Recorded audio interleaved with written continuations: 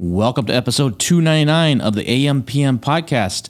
My guest this week is Steve Simonson. Steve is one of the smartest guys I know when it comes to sourcing and logistics management. And in this episode, he's going to share some pretty insightful and honestly quite sobering thoughts about what's happening in China, sourcing outside of China, and a lot of other really fascinating things about where we're going in the future. Welcome to the AM/PM podcast. Welcome to the AM/PM podcast, where we explore opportunities in e-commerce. We dream big and we discover what's working right now. Plus, this is the podcast where money never sleeps, working around the clock in the AM and the PM. Are you ready for today's episode? I said, are you ready? Let's do this. Here's your host, Kevin King. Kevin King. What's up, everybody? Say hello to your good friend, Steve Simonson. Steve, how you doing? I'm well and happy to be here on the AM/PM podcast. Yeah, congratulations on taking the heavy mantle that is the AM/PM podcast, but I'm very confident in your ability to keep it moving.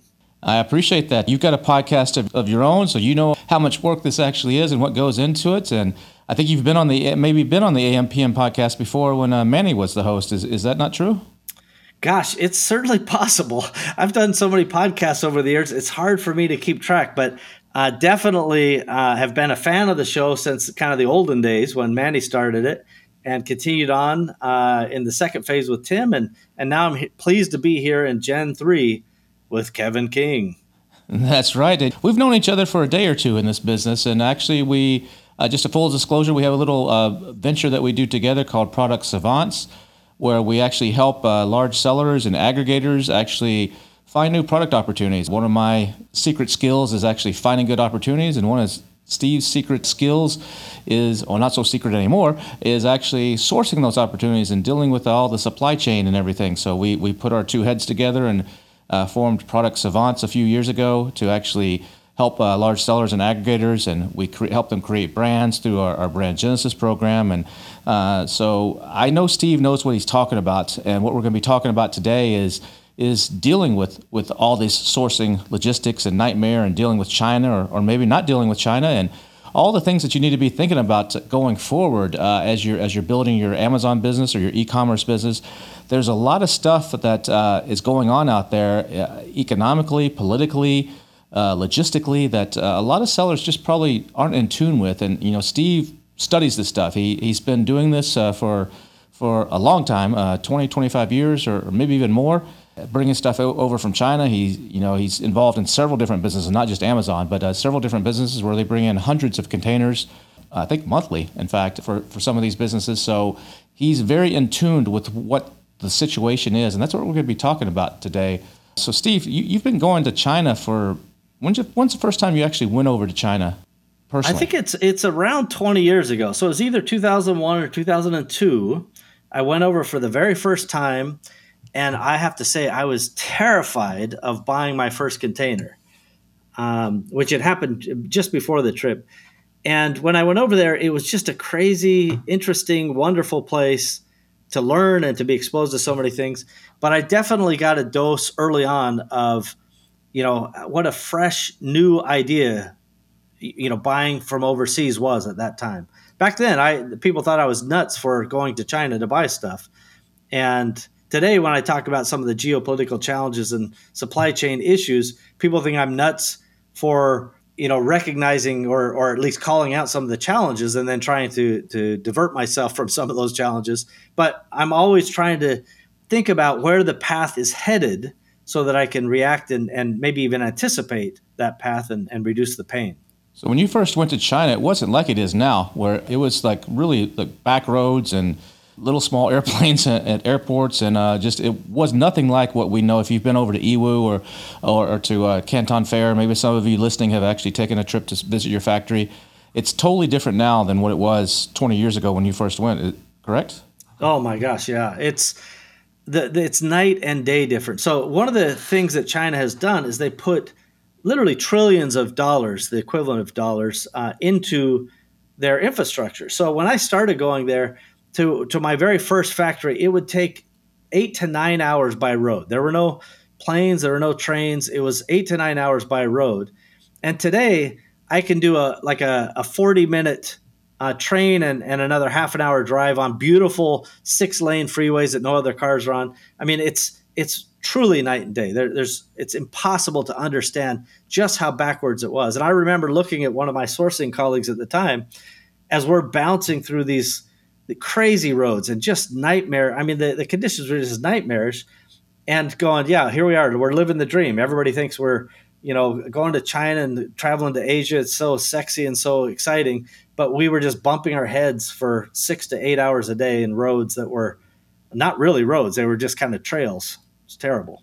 I'm old enough to remember when I was growing up and all the toys that I bought, I would look on the back and they would say like made in Taiwan. I seem to remember that. But now when you buy something on Amazon or almost anywhere, a lot of times it says made in China. So what happened? Where was the shift where basically China became the world's factory? How did that evolve, or how did that come to be?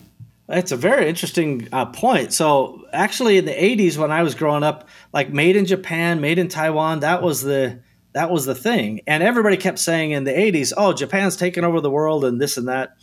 But basically at the point that China was admitted into the WTO, the World Trade Organization, and had kind of preferential status, that really opened up the entire Chinese economy to becoming an exporter to the most voracious appetite country, which is the United States. Other countries, of course, benefited, and in fact, they took that ability to export and turned it into a skill, and they would do just about anything you ask them to do in terms of small lot sizes, multiple colors, very flexible. They would say yes to almost anything, right? And we always used to joke when we would go over for sourcing that you will always hear a factory owner say "可以." That's Mandarin for yes, we can. Yes, we can.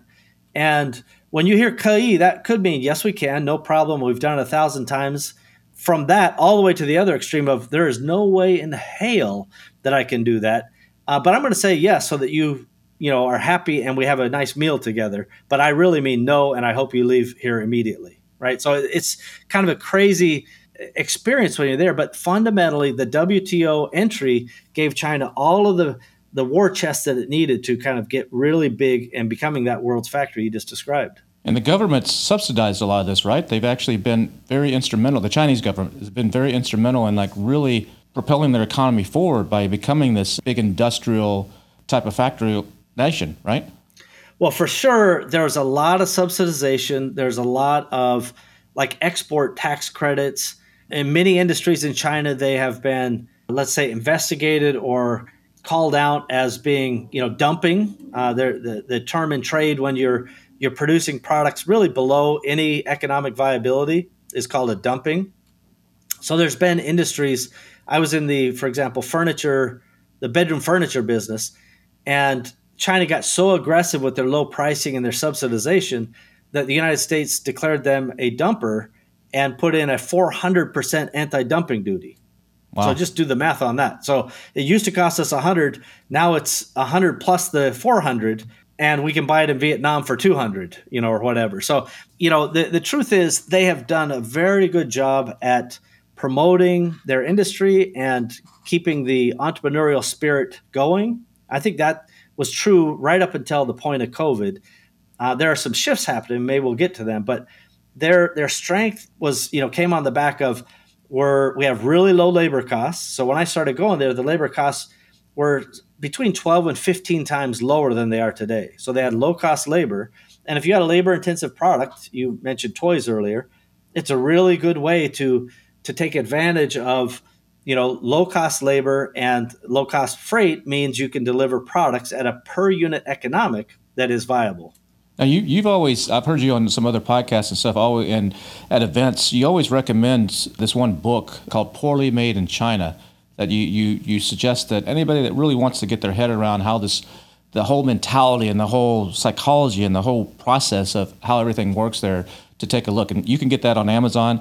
But can you just give us the really fast Cliff Notes version of what that book really explains? Yeah, so Paul Midler wrote that book, Poorly Made in China, And I don't even know how old it is. It's probably 15 years old or maybe longer. But the truth is, it tells you a common set of experiences. I think he's the first one who developed the term product fade.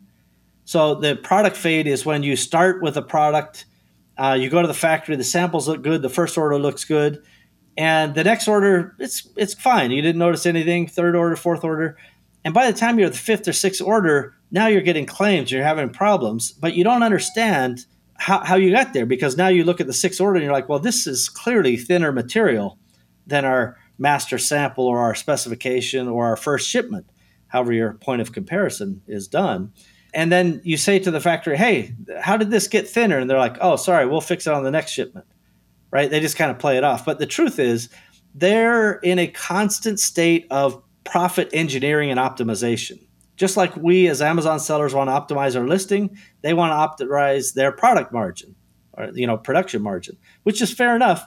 We want them to be efficient. We want them to make money. We just can't do it in opposition with one another. So by reading that book, you can at least become prepared and know who you're dealing with on the other side of the table in terms of their absolute world-class skill and their breadth of understanding of the topics and the materials and all that. Like, you are not prepared if you don't get aware of kind of your competition. In that adversarial environment, they're the seller, you're the buyer. Everyone wants to use the word partnership, but it's not a partnership. It's, I hope that I give you this money and you give me a good product. And they are curious and worrisome that you'll screw them on the money, and we get nervous and worrisome that we'll get screwed on the quality. So both of you have to keep each other honest. That's the way business works. In particular, business out of China. A lot of people, when they go into China, they're concerned. A lot of people say China is really good at copying, but not good at innovating.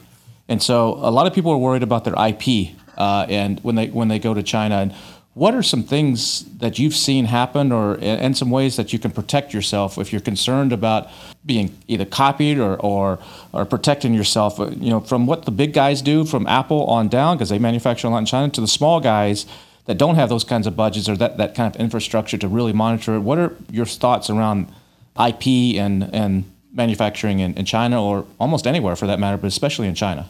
Yeah, I think these lessons that I'll share with you would apply to just about anywhere, but I think it's of particular interest in China because there is really no, well, I'll just say, respect for IP. The international norms of intellectual property protection are not being observed in China in a strong way.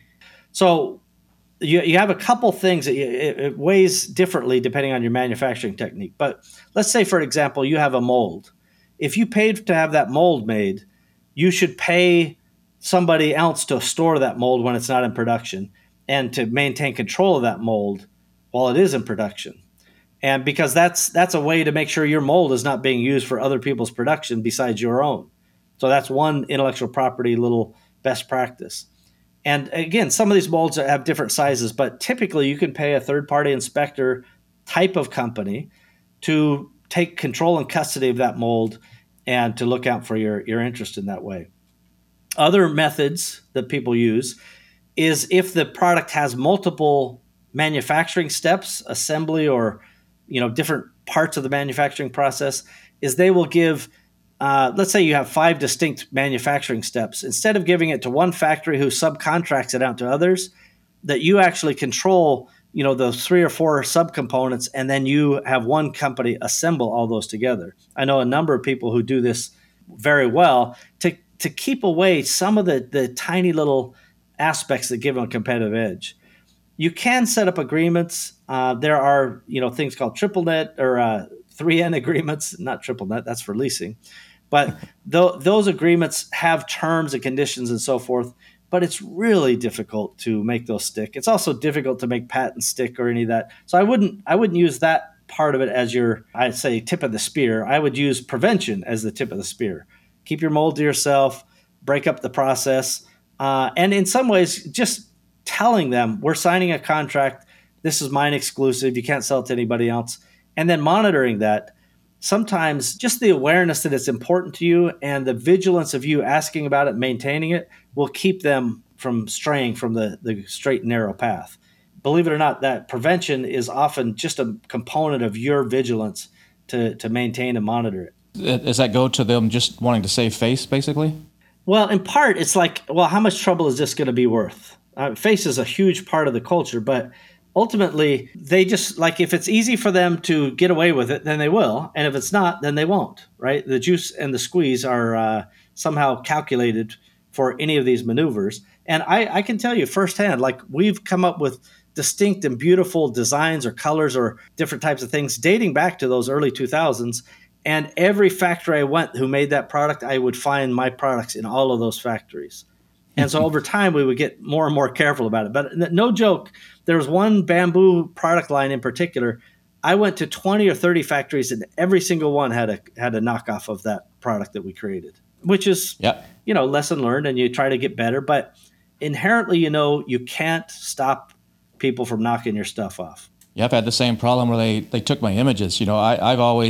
I do my own packaging. I don't, the factory sometimes will say, hey, we'll design the pack. Just send us the pictures, or we'll take the pictures and we'll design it for you. I'm like, no. I'm going to handle my own. I'll give it to you, ready to go.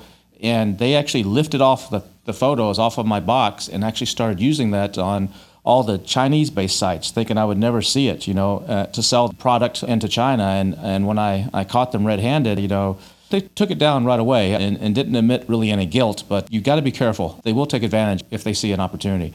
Yeah, it's a cultural difference. In the West, we see that as like theft. And in the East, they're like, yeah, I have it. Why wouldn't I use it? That would be dumb not to use it. Look at how great these photos are that Kevin made. I love them. I think other people love them too. Of course I want to use them, right? They don't think about the property ownership of that being important. But I'm glad that they did respond to you. Generally, the power position comes, if you do volume with somebody, you get them to do almost anything. And if you don't do volume with them, they're not going to listen to you at all. And so that's kind of how the power struggle goes down in China. If you do volume, you can get them to kind of comply and work with you. And if you don't, then you're just on the sidelines, looking in. So what are some of the cultural faux pas that you see sellers, especially smaller sellers, make when they're first venturing over, or maybe it's not their first time, they've been selling for a while, but what are some of the big no-nos that you see Western people do that could be offensive to factories in Asia? Well, I do think that in many ways, factories have a more mature view of silly Western mistakes, right? So for example, the first time I went to China, we went to one of the big traditional dinners where they got the lazy Susan in the middle and they just keep bringing out food. And my colleague and we just keep eating the food because in the West, we got to clean our plate, right? That's polite. And so we just keep eating. And finally, I lean over to the translator we were with. I'm like, tell him to stop bringing freaking food. We can't fit in another ounce of food. We're dying here. And she's like, stop eating and they'll stop bringing stuff. Right. And so I had to learn the lesson of, so when I'm full, I stop eating and they want food on the table. That's how they show good hospitality. And Chinese are extraordinarily wonderful hospitality hosts and so forth. So that was something that they weren't offended by it, but they're probably going, this guy can really put it away, right? I just kept eating and eating and eating. And the next night, I'm like, make sure they don't bring out too much food. And she goes, no, you stop eating when you're full. Then they'll stop bringing out more food. But that was one, it's a small lesson, but it tells you a lot that many things are different there. For example, in accounting, if a company in the West goes in the red, that's bad news, right? And if we're in the green, that's good news. Well, it's exactly the opposite in China. So if you look at their stock market board and you see a bunch of red, you think it's, people getting murdered over there on a stock market basis. But no, that's everybody making money. The green is when it's a problem. So those are, again, subtle lessons. But to me, the biggest problem that I see, particularly with Amazon sellers, is they have this, supposed relationship. It's an imagined relationship where they're like, no, Steve, I hear what you're saying, but my factory is different. We're good friends. Their kids have come over to my house. They send me Christmas gifts. We have this very personal relationship.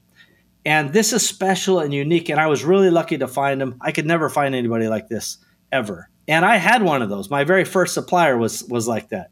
I went on a cruise with her and her family, and I just felt that we were just so lucky. But this is actually just a tactic of manipulation, right? There's always another factory. The competition will ultimately, give you better results than if you just stick with somebody who you think is taking good care of you. Now, I'm not saying relationships don't matter. It's quite the opposite. They do. But don't assume the one person you found early on is the only one who can do the job for you at the only price. That is a common mistake, and it's almost always wrong. Almost always. Now, you don't drink alcohol, but one of the big things is when you go and visit a factory, they like to take you out and wine you and dine you. So how do you weasel out of that situation or ease that situation to not offend them when you're out with the boss of the factory and he's really trying to have a good time and impress you? Well, first of all, I tell them early on, hey, listen, I don't drink. This is not me not drinking with you. I never drink, ever. Sometimes I'll have somebody else from one of my companies with us, and they can be my pinch drinker. Like they'll do the drinks. Sometimes I'll bring a Canadian. They'll drink the Chinese under the table. Believe me, they know how to get the job done, right? So, but if I just simply said no, I will not drink with you. That would be a slight, and that would not be a professional positive thing. So, my actual countermeasure to that is, although I won't drink, I will eat just about anything you put in front of me, and I don't ask you what's in it, and I'm not picky. I'll try anything, because I want to show respect for the local culture, traditions, tastes and cuisines. And there's been a few times where I've had just terrible things. I hate stinky tofu, for example, but most of the time it's delightful, and some of the best meals I've ever had are from China. So now it's difficult to actually go and visit. China's basically closed to the outside world right now and probably will be for quite some time. So how do you cultivate, in the past you would fly over and go to the Canton Fair, you go and visit the factories, you can go and hang out with them like we just talked about. What's the substitute for that right now? How do you create those business bonds without being able to actually go there? Boy, it is a really good question, and it's certainly harder than it was before COVID. So if people remember back when COVID first happened, like all of China shut down pretty hard and pretty fast, and for a couple months. And it was a lot of uncertainty. This is when a lot of the supply chain broke. But after, not long after that, it kind of opened up. And the truth is, they told everybody in Wuhan, hey, next Friday or this coming Friday, which is, 4 or 5 days away, we're going to close the city. All the buses and rail and roads are closed, but the airport's open. And about 5 million people left. So once the thing left, they're like, all right, we're probably okay now. And they really did have a pretty mellow time. So our substitute during most of the COVID time was my China team. And that China team is engaged with Kevin and I at Product Savants. We would go around to the factories, and our team would be there. Sometimes we'll Zoom call with them. But we would really make extra efforts to have our team on the ground in the factories and maintaining those close relationships, because that's something that was unique to us, or at least very few companies, by comparison to the multitude of buyers, can put company people in the building. But in the last, let's say 3 months since April, since the Shanghai lockdowns, now some of our people can't even move city to city. Some of the third-party inspection companies we'll use as backups, they don't even have people in those various cities. So we've had to get really creative, calling on some of the locals we know who used to work for that factory, for example, and having them go in, paying them money, and because they're in the same town, they don't have any border restrictions, and then doing video inspections and conferences with our team. All of this is to say that it's way harder now. If you really do want to have a good relationship with your supplier, I highly recommend doing a Zoom, it depends on your order volume, once a month, once a quarter, whatever makes sense for you. But, send them a gift if you can. It takes forever to get there. They may not actually arrive, but take a picture of the gift as it's going. But it's much, much more difficult. And to be honest, I'm not going back to China as long as they have a, quarantine period. Right now, the quarantine period is 21 days, and you have to get checked like every 2 days, and you got to wear a mask, everywhere and in your sleep. It's really quite a nightmare. And by the way, it's not going to go away, in my opinion, anytime soon. They have kind of a very difficult problem ahead of them. They can't abandon COVID zero before the fall, which is when the next kind of election is to reaffirm President Xi. So there's no possible way to scrap the policy before then, due to face. Even though they've changed the name to Dynamic Zero and Dynamic Community Zero, basically like, if we want Shanghai to be zero, we would just ship all the people who have COVID out of Shanghai. Now it's Community Zero. All of those things are problems, and it's having big effects on the supply chain and on trade globally. Yeah, that the quarantine. I was just speaking to a couple friends of mine that are in Hong Kong.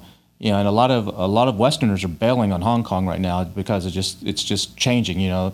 With everything that's going on there. And they said that they don't want to. If they leave, they don't ever want to go back because of this 21-day quarantine. They said it's not like you're going to stay in a nice hotel, for 21 days and get room service. They showed me some pictures and some video. It's pretty bad. So yeah, the quarantine, you don't want to visit right now. But speaking of the coronavirus, when that happened and it really disrupted the supply chain. Container prices went into the $30,000 plus range. They come back down right now for a container from China to LA, somewhere in the 10,000-ish range right now, pretty much. There was a huge backlog at one point of 130 plus ships outside the LA ports. I think that I just read that's down to in the 20s right now. So they've kind of worked through some of that. And I think I saw a stat. I think it might have been you put it out at the $1 Billion Seller Summit. There's like 55,000 ships that are transporting goods around the world. 1.6 million sailors manning these ships, and about 50 to 70 million containers that are out there. And when COVID hit, this whole supply chain worldwide completely got disrupted. And it really hasn't recovered. And then there's been some additional issues that have happened since then with the war in Ukraine and with additional lockdowns in China. That's just, I don't think we've actually felt the repercussions of that fully yet. And what's your take on all that? Commodity prices are going up, steel and everything. It's a mess right now. So what's your take on what's happened and where it's going? Well, it's a very complex problem. So the reality is everything comes down to a supply-demand issue, right? So when you're out of containers, all the containers are either unaccounted for or stranded somewhere, and then you're out of ships to move those containers because they're missing sailings, stopped up in LA and other places. Now the supply is way down and demand is as high or higher, and so the prices get out of whack. This will balance itself over time. We could probably get a container on a typical, let's say, Shanghai, LA route now, maybe just under $8,000, which is an outrage to me, right? Because we were doing it for, 3, 4, maybe 4.5 on a regular basis for a 40-foot, by the way. And now it's still in that kind of 8,000 range. And the same problem, so the Shanghai lockdown, which you talked about, the repercussions will be still weeks and months away. So Rotterdam right now has a similar situation to LA. They're stacked with containers, running out of space, and a dozen or 24 ships out there waiting to be offloaded. This is not unique just to LA, although it's particularly problematic because it's a very, very busy port. It's going to take many, many more months, maybe a year or two, for things to settle down. And unless demand goes down, which it's starting to in some cases, copper, for example, has entered a bear market. This time last year, copper was runaway high prices, and now copper's in a bear market. Steel is slowing down because the demand for steel is slowing incredibly. And one thing we alluded to earlier is, one of the ways China has really driven their economy is by real estate and by infrastructure investment. And both of those sectors are under incredible stress right now. And that can cause a very deep contraction or problem within not just the Chinese economy, but the global economy. Because if they have a glut of steel, then the steel price will drop. That might sound good for some of us, but there are challenges with, wild swings in any of these markets. So my number one, I suppose, be on the lookout for advice is be on the lookout for change, right? Track your commodities, understand the impact of oil, transportation, timing, and the risk of those timings really stretching out. We used to get stuff. I switched a bunch of containers from China to Germany, about 20 a month. And now, and by the way, it was around a 6-week lead time. And so, 6 weeks is 40 days, 50 days, something like that. Maybe, 50 days, let's call it. 42 days, 6 weeks. Yeah. And now it's 85 days from Germany, right? For no real reason. But I say no real reason, but clearly there are reasons, right? It's upstream supply issues. And these things are happening all over the world. And I think that the whole point, I guess I'm getting to, is what we became accustomed to in the globalized world is starting to break apart. And I actually believe that deglobalization is happening, where more and more large companies, especially, but smaller folks like us, we need to start looking at nearshoring or reshoring, as they call it, to try to figure out how do we get great products at competitive prices as close to our target market, sales market, as we can. And it's not easy, and it's going to take time, but it's a reality that's coming, because whether we like it or not, there are aspects of these supply chains that are not super sustainable. It's a problem, though. I mean, a lot of people are looking at India or Vietnam or Thailand. I know you took a trip, ventured around both of the Vietnam and India to scout out some stuff. Thailand, Malaysia. A lot of people are looking at Mexico and Colombia. There's just, I think, a group of Amazon sellers put on, Tim and some others, Amy Weiss put on the thing called the Mexico trip and took a group of people down to Mexico for sourcing there. But there's still a lot of problems. I mean, because what you're finding is, they may be able to do certain things well, maybe it's textiles or certain things, but still a lot of the raw materials are still coming from China. So you really have to plan, even if you're trying to move your stuff out, you got to plan your supply chain around the raw materials almost. And then you have, tariffs. You have the 25% tariff that people call it the Trump tariff that he slapped on China, that, Biden is saying that he may take that back off temporarily or on certain goods because of the inflation. But that plays a role, and tariff engineering plays a role. It gets really complex really fast when you're looking outside of China. Can you talk about that a little bit? It totally does. So the first problem is, listen, it would be great if we could just go, I don't want to wait on a ship from China. I'll just buy it from some guy down in Mexico or Canada or down the street from me in Seattle. But that's not how it is, right? There's not enough of a manufacturing base in North America, from the raw materials, which you eloquently and rightly talked about, all the way up through finished assembly or finished processing. But it's getting better. So I can say that we're talking about, in the next 5 years, I think the world will change in global trade more than it has in the last 20.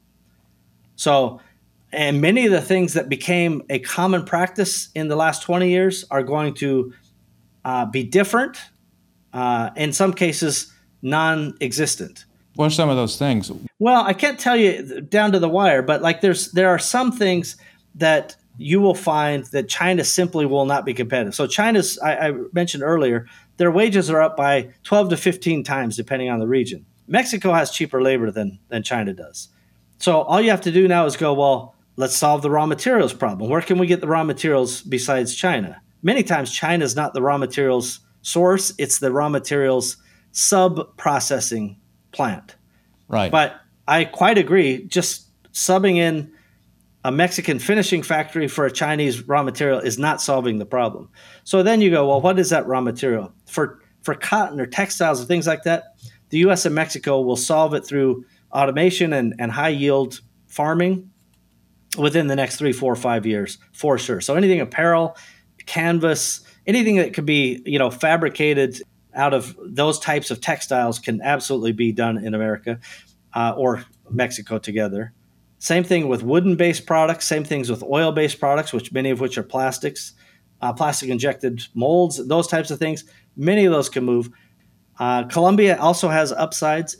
But I suppose my point is, think about your product and think about, in a perfect world, how would I do this closest to my target sales market? So if it's in the UK or if it's in France or Australia or US, wherever, how would I source the raw materials, and how do I understand each component of that manufacturing process? Because the more you learn about it, the more you may realize, oh gosh, I'll give you an example of a product that I'm looking at right now.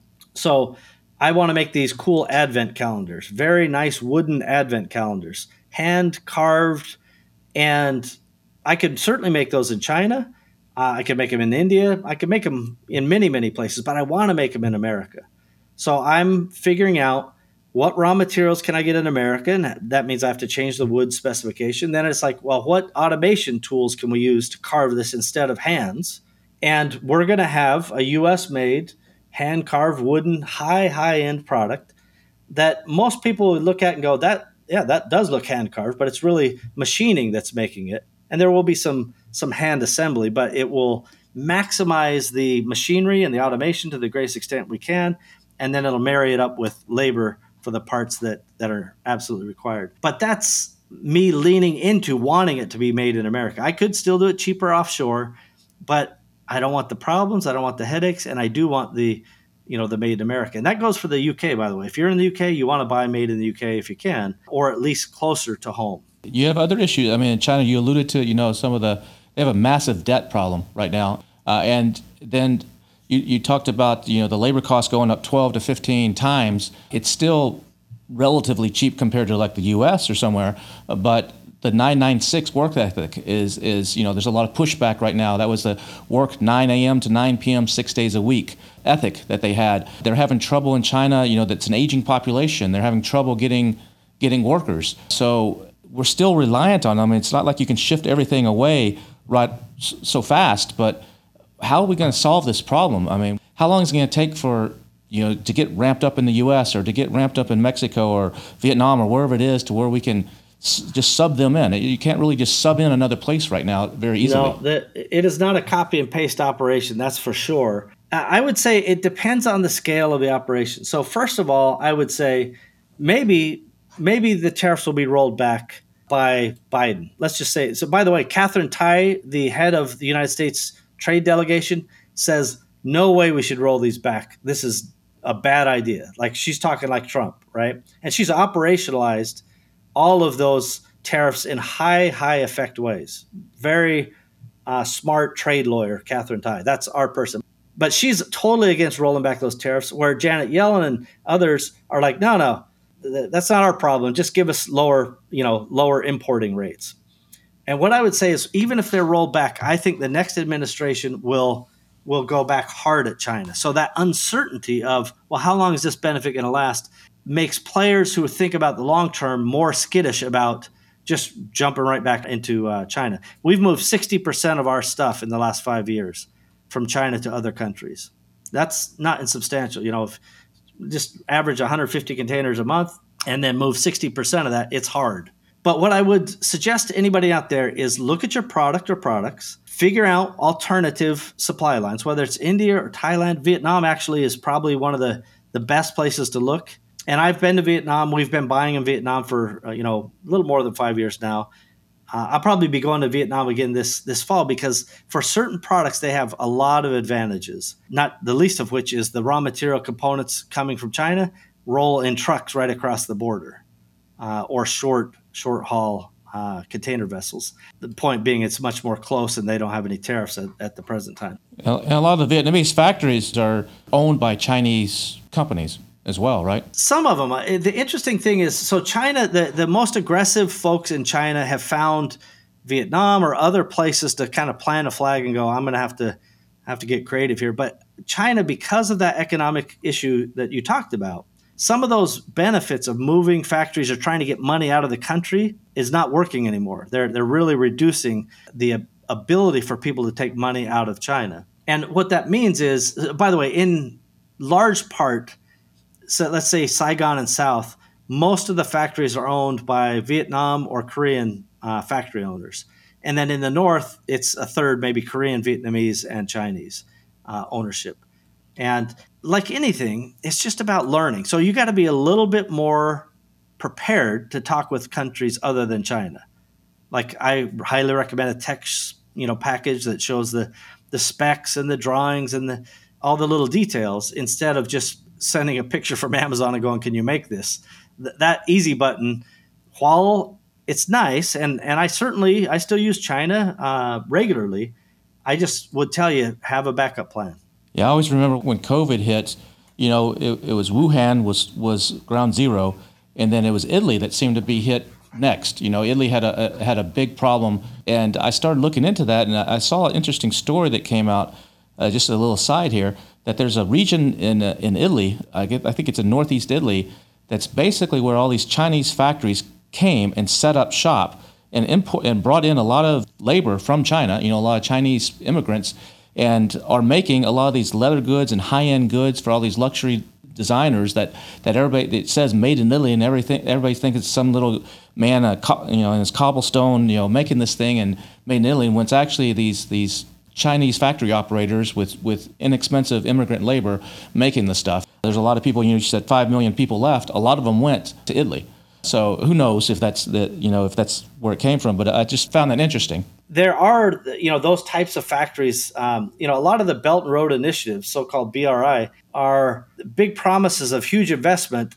And the implication was, if you put in $1 billion to build our port, then that, a lot of our people are working on that port. And, even though there might be some heavy loans or heavy fees and penalties and interest and so forth, versus the IMF, the International Monetary Fund, we're putting a bunch of people to work. But in almost every case, any of the work that pays money goes to, imported Chinese folks, and the locals get to do any of the stuff that is like the worst work, moving rocks or literally pounding rocks.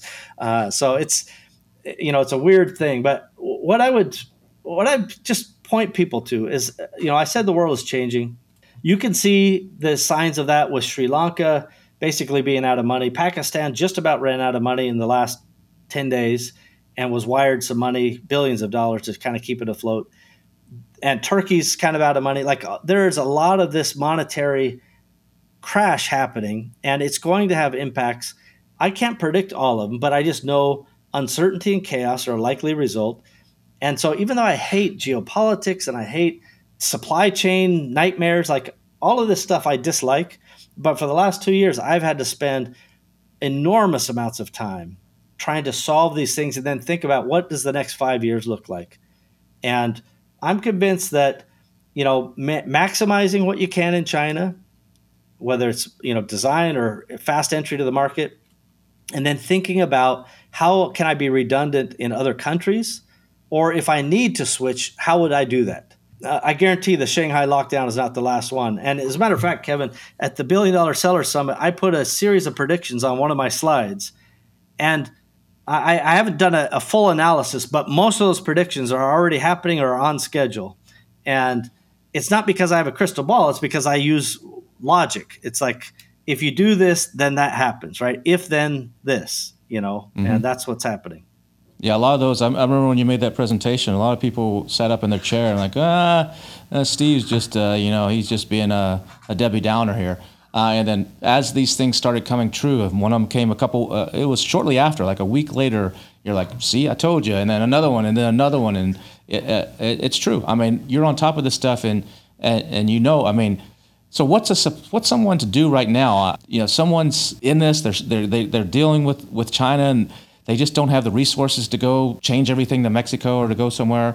What should they should get some supplier support, maybe work on the terms, or ask them to help pay for the shipping, or can you let me slide right now on this 30% deposit, or maybe try to lock in the price for a longer period of time? What are some things that they can do right now that are actionable to the audience that's listening, that they're a smaller seller? What can they do to just try to alleviate some of the pain? Yeah, there's a few things that I recommend people do as almost like a health checkup, almost any time, but in particular in these kind of turmoil-filled times. So one of them is see if you can get a better price. Go shop that product, even in China, around to other suppliers and try to get a better price, right? I want to make sure that I have the best price possible on that product. And by the way, your current factory is unlikely to go, oh yeah, I was glad you called. Please let me give you a 20% discount. That's not how it works, right? So you should assume that that's not going to be a call that's inbound to you. So that means you have to go find the market price. And by the way, due to supply chain, not everything's going down. Some things are going up, but maybe it goes up less than you thought if you find the market price. The second thing is currency. I guarantee you, currency is being overlooked, and it's always a funny fascination of mine. If the currency, let's say the U.S. dollar is weakening, and if they find that it's a negative impact to the factory, they're on the phone almost immediately. But if it's in my favor, they never pick up the phone. And my point is, the currency has changed quite substantially this year. We're talking about more than 10%, sometimes 15%. And so you should index that price, the FX rate, at the time you had a pricing agreement. And then 5% changes, whichever way they go, you should be encouraging your factory to do the right thing for you, and you should do the right thing for them. I do think that if you ask them to give you a quote, make it effective for a longer duration. That's something that Kevin and I do with Product Savant's customers. It's like you got to hold this pricing longer than you would normally because commodities and everything. And most often we'll get a yes. As Kevin probably knows, the HTS codes, however you refer to them, they updated. I think they actually updated earlier this year. 1st. Maybe Yes, it wasn't January 1st. Yeah. January So 1st. like sometimes those things change. Oh, there you go. Sometimes those details change. In other words, the duty might change or the Trump tariffs. For example, there's 500 products that were taken out of the tariff scheme 3 or 4 months ago. Maybe you were paying it last year and you don't have to pay it this year. Knowing those and understanding it, very, very important. I always monitor margins, right? Job costing is something that I call it, but every product, every import has a landed cost, and we calculate, what's the contribution margin, what's the shipping, what are all these margins. I really encourage you to know those numbers. Top line, midline, which is gross margin, the second line, which is contribution margin, and then your bottom line, obviously, after operation expense. So there's a lot of things you can do. Sinosure is a company. It's actually a government state-backed company in China that keeps a file on every Chinese company that exports out of China. And that means if you've exported out of China from a Chinese factory, they know your name and you probably already have a credit file with them. And in almost every case, if you've been doing business longer than a year and you've done more than $50,000 of export, you probably have a pre-approved rate that they will back your credit with the factory. And the way we do it is we say, we'll give you 0% down and we'll pay you in 60 days. And the factories, in our case, will say yes to that. By the way, I'll come back and tell you where they shouldn't be asked to do that. But if you're doing it at reasonable volume, then they'll say yes. And then they have Sinosure to back them up in case Steve decides not to pay them. And they make an insurance claim and they get 80% of their money. And then Sinosure will chase me for the rest of my life to get the money. But the truth is that might cost you 1 or 2% to get those added terms. But in terms of cash flow, it's highly advantageous. Really, really something that I like. And that's not something that you can apply for, that you don't go and apply to this Sinosure. That's something your factory does. Just to be clear, so that's something the factory has to go and get that insurance, basically. It's not something you apply for. Very important point. Yeah, so your mission is to go to the factory and go, hey, I've been a good customer. I would like to move to 0% down and 60-day terms from the bill of lading shipping date. And to do that, I encourage you to go to Sinosure and get credit insurance on our account. And you know what? For the first 6 months, I'll split the increase of cost that Sinosure charges you, right? So let's just say it's 1% a month that they're charging.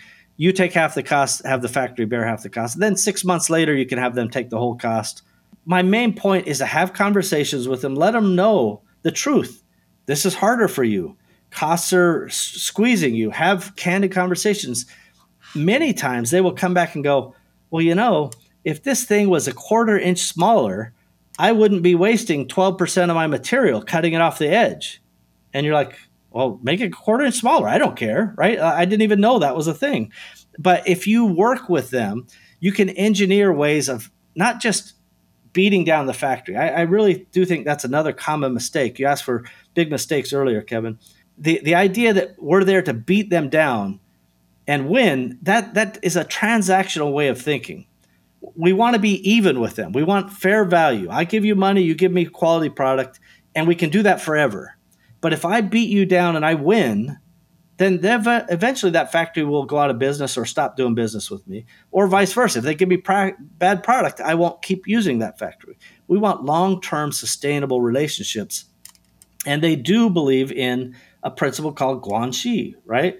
This is basically relationships matter in China.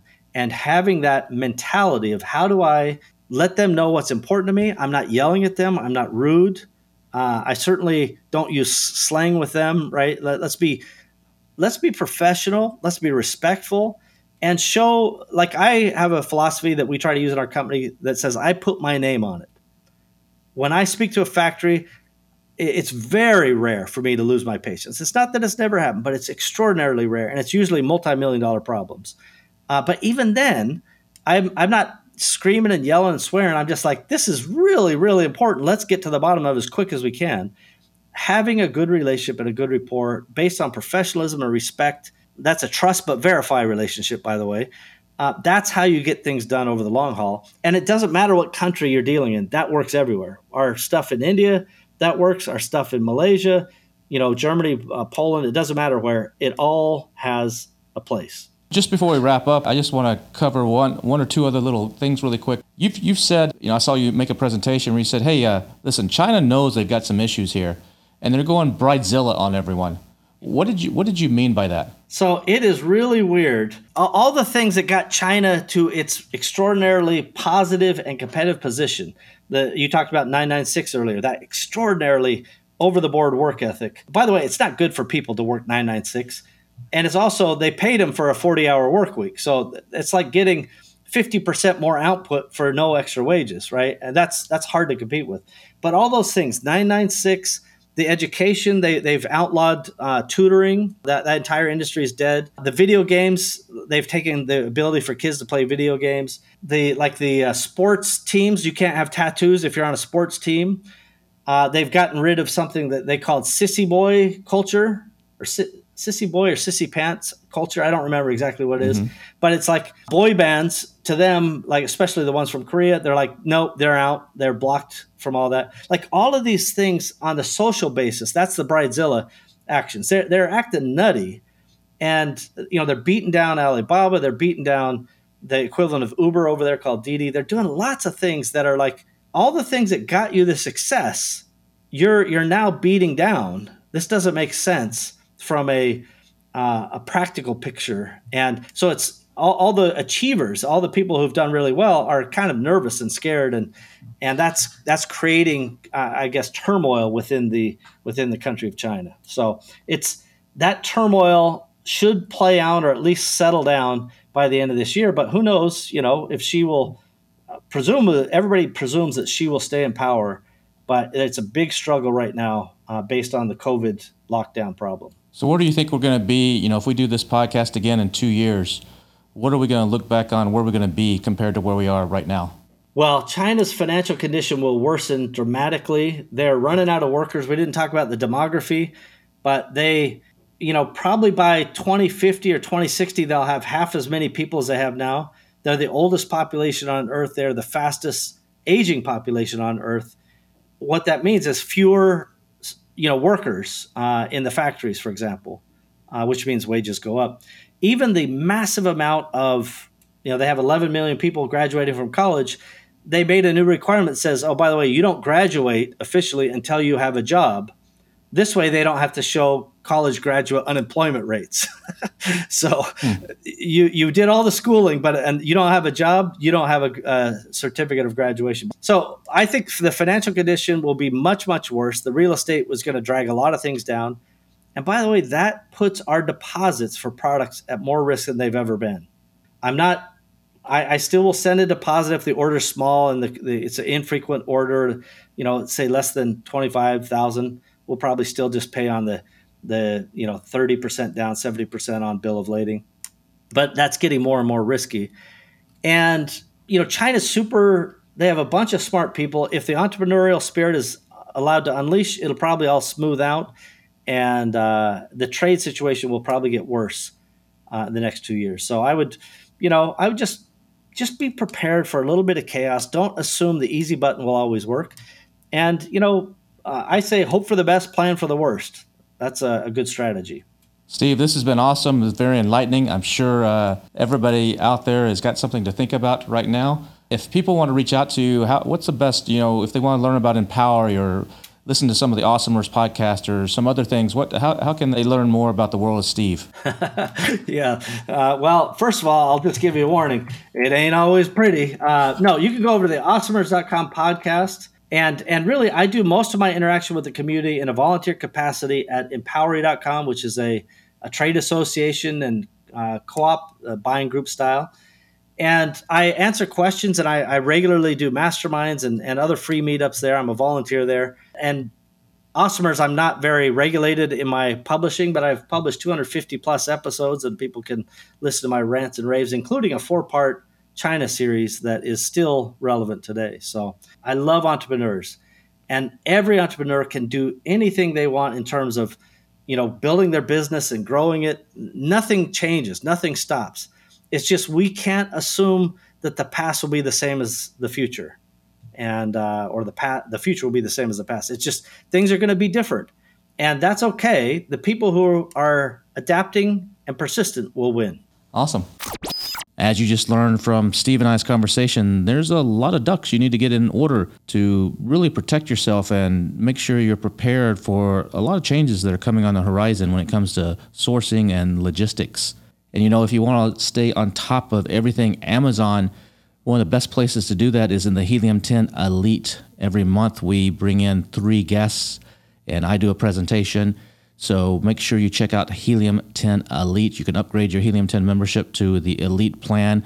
You get a lot of extra features and benefits with some of the software tools, and you get a monthly training where we keep you up to date on the latest tactics and strategies for selling on Amazon. I'll be back again next week with another episode, but before we go, we have another golden nugget for you. It's not what you don't know that will hurt you most. It's what you think you know, but you don't, that will really hurt you. Think about that when it comes to logistics and sourcing. It's not what you don't know that will hurt you most. It's what you think you know, but don't, that will really hurt you. See you again next week. Take care.